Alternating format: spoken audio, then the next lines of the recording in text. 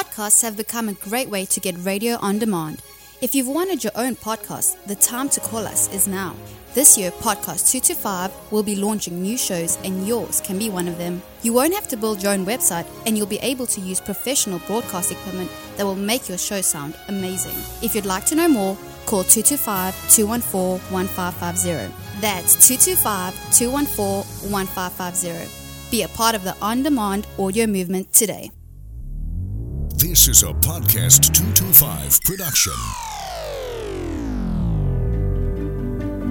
Welcome to The Waiting Room on podcast225.com. Hello, everyone, and welcome back to The Waiting Room. We have officially hit double digits. This is episode 10. I am super excited today because I think this is probably going to be my favorite guest of The Waiting Room thus far because it's my partner in crime, Katie Fetzer. So for those of you just tuning in, Katie and I started The Waiting Room to provide an educational platform for the public and our listeners. We feel that it's an opportunity to gain insight on mental health and how we apply psychology to pretty much everything from pop culture and current events to relationships and social issues. So each of the episodes are hosted by myself and Katie, and we often have expert guests and members of our community discussing the meaning behind the madness. But for today's episode, we really wanted to dive deeper into who we are. Mm-hmm. And so the last episode was a little bit into my work and psychosocial oncology. But today we're going to be focusing on Katie. So welcome, Katie. Thank you. to the show.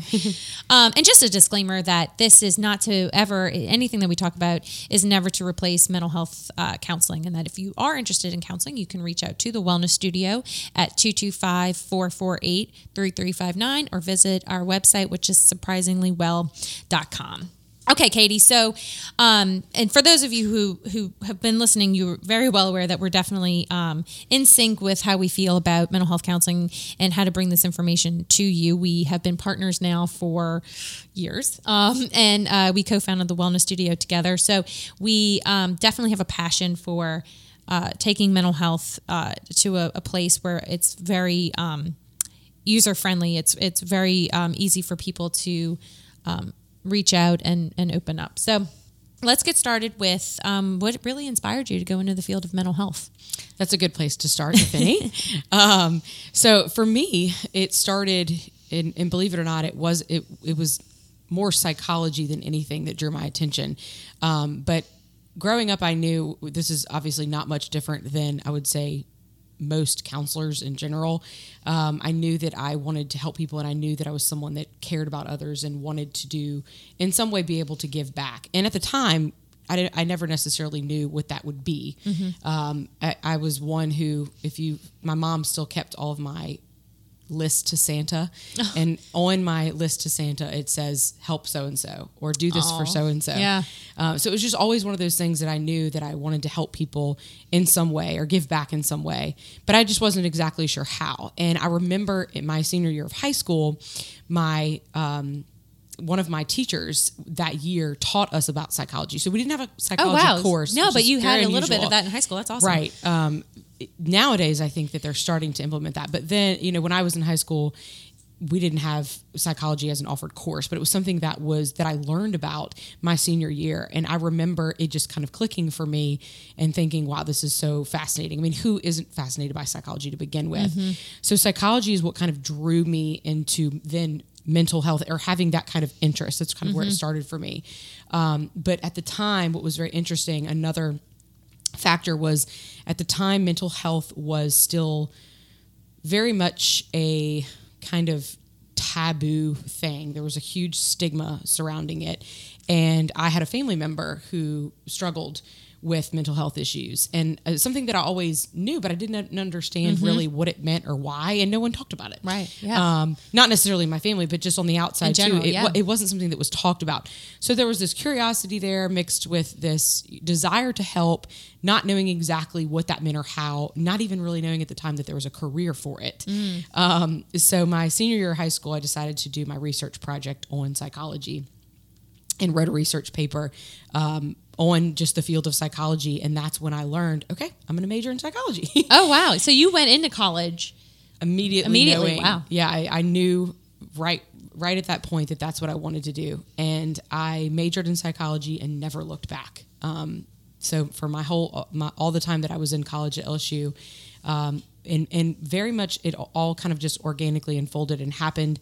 I didn't really even know about the field of counseling, to be honest. That's my next question was, how did that go into, what attracted you to that program? For me, it was a psychology professor that made a really big impact on me. And I ended up making a point to meet with him and reach out to him. And I wanted to see what else I could do to be involved in psychology. What can I do with this?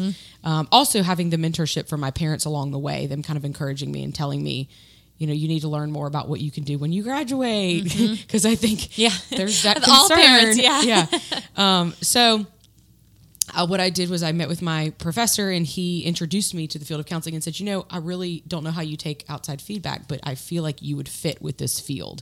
So he kind of paired me and said, I see you as someone that would be a good counselor. Why don't you go and talk to somebody? And so I made an appointment with I remember exactly who it was, Dr. Gittner and Dr. Choate. I think it was Dr. Gittner at first, but he was the department chair at the counseling program at LSU, and that's when I decided to apply. And then the rest is history. Yeah. Okay, so then talk about your experience in the field. So you had this, great education with LSU, and then where did you first start your internship? Yeah. So whenever I was at LSU, I first interned my first internship experience was at a college university counseling center. So there I worked with mostly young adults struggling with really wide variety of issues. And then from there, I started working at my second internship was working at a mental health center in Ascension Parish with children, adolescents, and adults. And so I got a little bit more of a variety in terms of working with different populations and ages. And then after graduating from LSU, the first job I got out of grad school was working at a hospital, a psychiatric hospital, a local one here in town. And that was my first job. And I actually still hold a position at that hospital. And so most of my experience has been working in hospital settings where, for those of you who don't know, psychiatric hospitals, for counselors working in those types of settings, you're working with a multidisciplinary treatment team. So you get a lot of experience working with psychiatrists, nurses, social workers, internal medicine physicians, neurologists. You kind of get a really wide variety of disciplines that you're working with and different philosophies on mental health. So it was very interesting for me working there, but the biggest impact that working there has had on me has been the population of kids that I've worked with and the different issues we've seen. So a lot of abuse, a lot of trauma, and mostly crisis situations. So those that are in the hospital setting, in terms of the patient population, they, have either faced or struggling with suicide, homicidal thoughts, are gravely disabled, or struggling maybe with addiction and need some form of detox. So it's always a very highly stressful and crisis type situation. And that's been the bulk of my experience. Yeah. So, and being exposed to so many different things there. What would you describe as your specialty area? Currently, I would say, based on, my experiences leading up to this, I really enjoy working with the adolescent and young adult population, because that's the unit I've worked in the hospital since I've graduated. But it's also I would say the population that I'm most drawn to and that I feel like I have a great rapport with. So in terms of population, that's kind of my general age range. And then in terms of, mental health area, in terms of specialty areas there, I would say mostly general, but anxiety, depression, ADHD, and trauma for sure. I would say the bulk of my training has been in trauma, and I have some certifications in suicide prevention and suicide intervention. So that has kind of become my specialty area. But I would say also, being with where I am in my career, I've been practicing for about 6 years, going on 7. It's still something that I would say is growing. And that's the thing that I most enjoy, is being able to kind of still explore what exactly it is that I am really wanting to be able to develop in my wheelhouse. Is that what motivated you to start pursuing your PhD? Actually, no. Whenever I was the main thing that motivated me to pursue a PhD, which I will have to say, whenever you go into counseling, and I think you can chime in on this too, whenever I went into counseling, I didn't see PhD at the end. Yeah, no, not at all. I might not have done it. Yeah, I truly, it wasn't a thought in my mind. When I went in, I just knew I wanted to have the education, training, and credentials to be able to help people effectively. And a lot of people don't realize that. You can, there's all different forms of helping and helping professions, but getting a master's in counseling actually teaches you to actually effectively, right, and using best practice methods, be able to actually help people and transform lives. And so I didn't see a PhD at the end of that when I first started. It wasn't until I started working at the hospital setting, and what that did for me was, it was like it provided a window into the functioning of our mental health system. So because the hospital is where, it serves all populations, all cultures, all ages, all ethnic groups, all races, and all SES across the board. And so it has a very diverse population of people that it serves. And it really gave me this glimpse, this window into the functioning of our mental health system and how it was meeting or not meeting the needs of certain population individuals.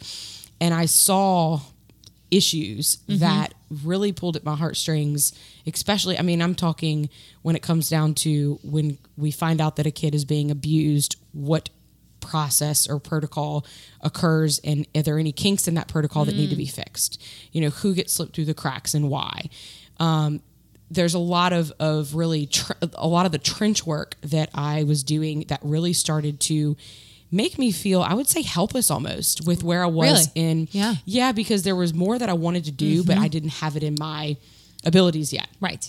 And I got the feedback from a supervisor that said, you have, this desire to make a bigger impact, and to do that, you need to pursue a PhD. Wow. So that kind of is what led me into wanting to get my doctorate. And before, at that time, I remember meeting you. And that was also something, being able to meet you someone and that's see that someone done, that's also done it. It was like, okay, I can learn more about this. I can talk to people about it. Right. So yeah, that's kind of what drew me. Yeah. And what's really exciting is that you are nearing the end of that program. So you are right now in the thick of it for your dissertation. Can you tell us what your research has been about thus far and your dissertation? Yes. Oh gosh, I would love to because I'm rolling in it right now. So right now I have finished all my coursework and passed my general exams, which for those of you that don't know, that means that you have completed your coursework training in a doctoral program, and you've been given kind of the stamp to say you can go forward and pursue dissertation research. So that is currently where I am. I'm currently writing the first 3 chapters of my dissertation, and my topic, if you will, is focused on mental health policy, which is, to kind of break it down for everyone, policy is what kind of governs and supports all of what we do. It touches everything really. But in terms of how it touches mental health, as I was saying, working in the hospital setting and seeing how our system did or didn't meet the needs of certain individuals and populations, well, policy is really what has control over that and governs it. Everything kind of breaks down to politics. So it really kind of made me and motivated me to want to learn more about the process of mental health policy construction and how that actually happens, because it's not something that counselors are trained on. And so what I'm hoping to do, I'm going to do a qualitative research design. This is likely boring for some listeners, so I won't get too jargony and go into too much of that. But what I'm hoping to do is interview our state legislators here in the state of Louisiana and learn more about the process that they go through when they're dealing with issues related to mental health. Wow. It's so interesting to hear you talk about it at such a young age, wanting to have this impact and really focusing your research on doing just that. So when you defend your dissertation and they announce you as Dr. Katie Fetzer, what are you hoping is the next step after that? That's a really good question. My first instinct, immediate answer is I know for a fact that I want to teach. Wow. Yes, I was fortunate enough while being a doctoral student at UNO to have been able to teach internationally twice. And that is something that most don't or can't say that they're offered or have that opportunity. It's not something that's offered in every doctoral program. It just happened to be that the time I was there was this opportunity to internationally teach, thanks to Dr. Barbara Hurley. But so in those experiences that I had, it really, it kind of cultivated for me and illuminated for me that it's something that I really enjoy doing. And what's really interesting is that I kind of had this epiphany while I was doing it, that I was in following the steps of my grandfather, and I didn't realize it until that moment. Wow. Tell us more about that. Well, my grandfather was a mathematician. He was head of the math department at LSU for 30 plus years. And he was the only other person in our family with a PhD, which is, very fortunate to say that I had him as a mentor, but he was always that kind of person that was like giving me the nudge along whenever he heard that I wanted to pursue a PhD. But whenever I knew I was going to do that in counseling, I never necessarily thought to myself that I'm going to end up teaching. Yeah. And it wasn't until I had those experiences in Malta, which is where I internationally co-taught under my professor, Dr. Matthew Lyons, that it really helped me to realize that this is something that I not only enjoy doing, but can be good at. Yeah. And you can make an impact on people in different ways. And that to me was a very insightful experience for myself, and it's something that I know I want to do. And the next thing, of course, after finally being able to say that I have a PhD, will be I would also like to do some research. And I feel like teaching and research are two ways that you can make a bigger impact outside of counseling, clinical practice. So. Right. Wow. Well, I hope maybe I can be a student one day in your class, because I think that would be fascinating. Do you hope to do that more internationally, or try to find some ways to be a part of the community here? Actually, I would say both. I would never turn down or shy away an opportunity to go and teach internationally again. Yeah. It has been such a fascinating, amazing, growth-provoking experience. I think I learned more about myself than I taught others. Yeah. But that is definitely something that I would be open to doing and wanting to do. And I think also offering some form of like consultation to people in terms of, whether it's after I finish my dissertation and I'm working alongside policymakers and offering some sort of consultation service. Yeah. That's another thing that I think I would enjoy doing. Wow. So tell us something maybe that we don't know about you. I forgot that question was popping up. Let me think. Oh, I held on to it. I just rearranged it. Let me think. Something that people don't know about me.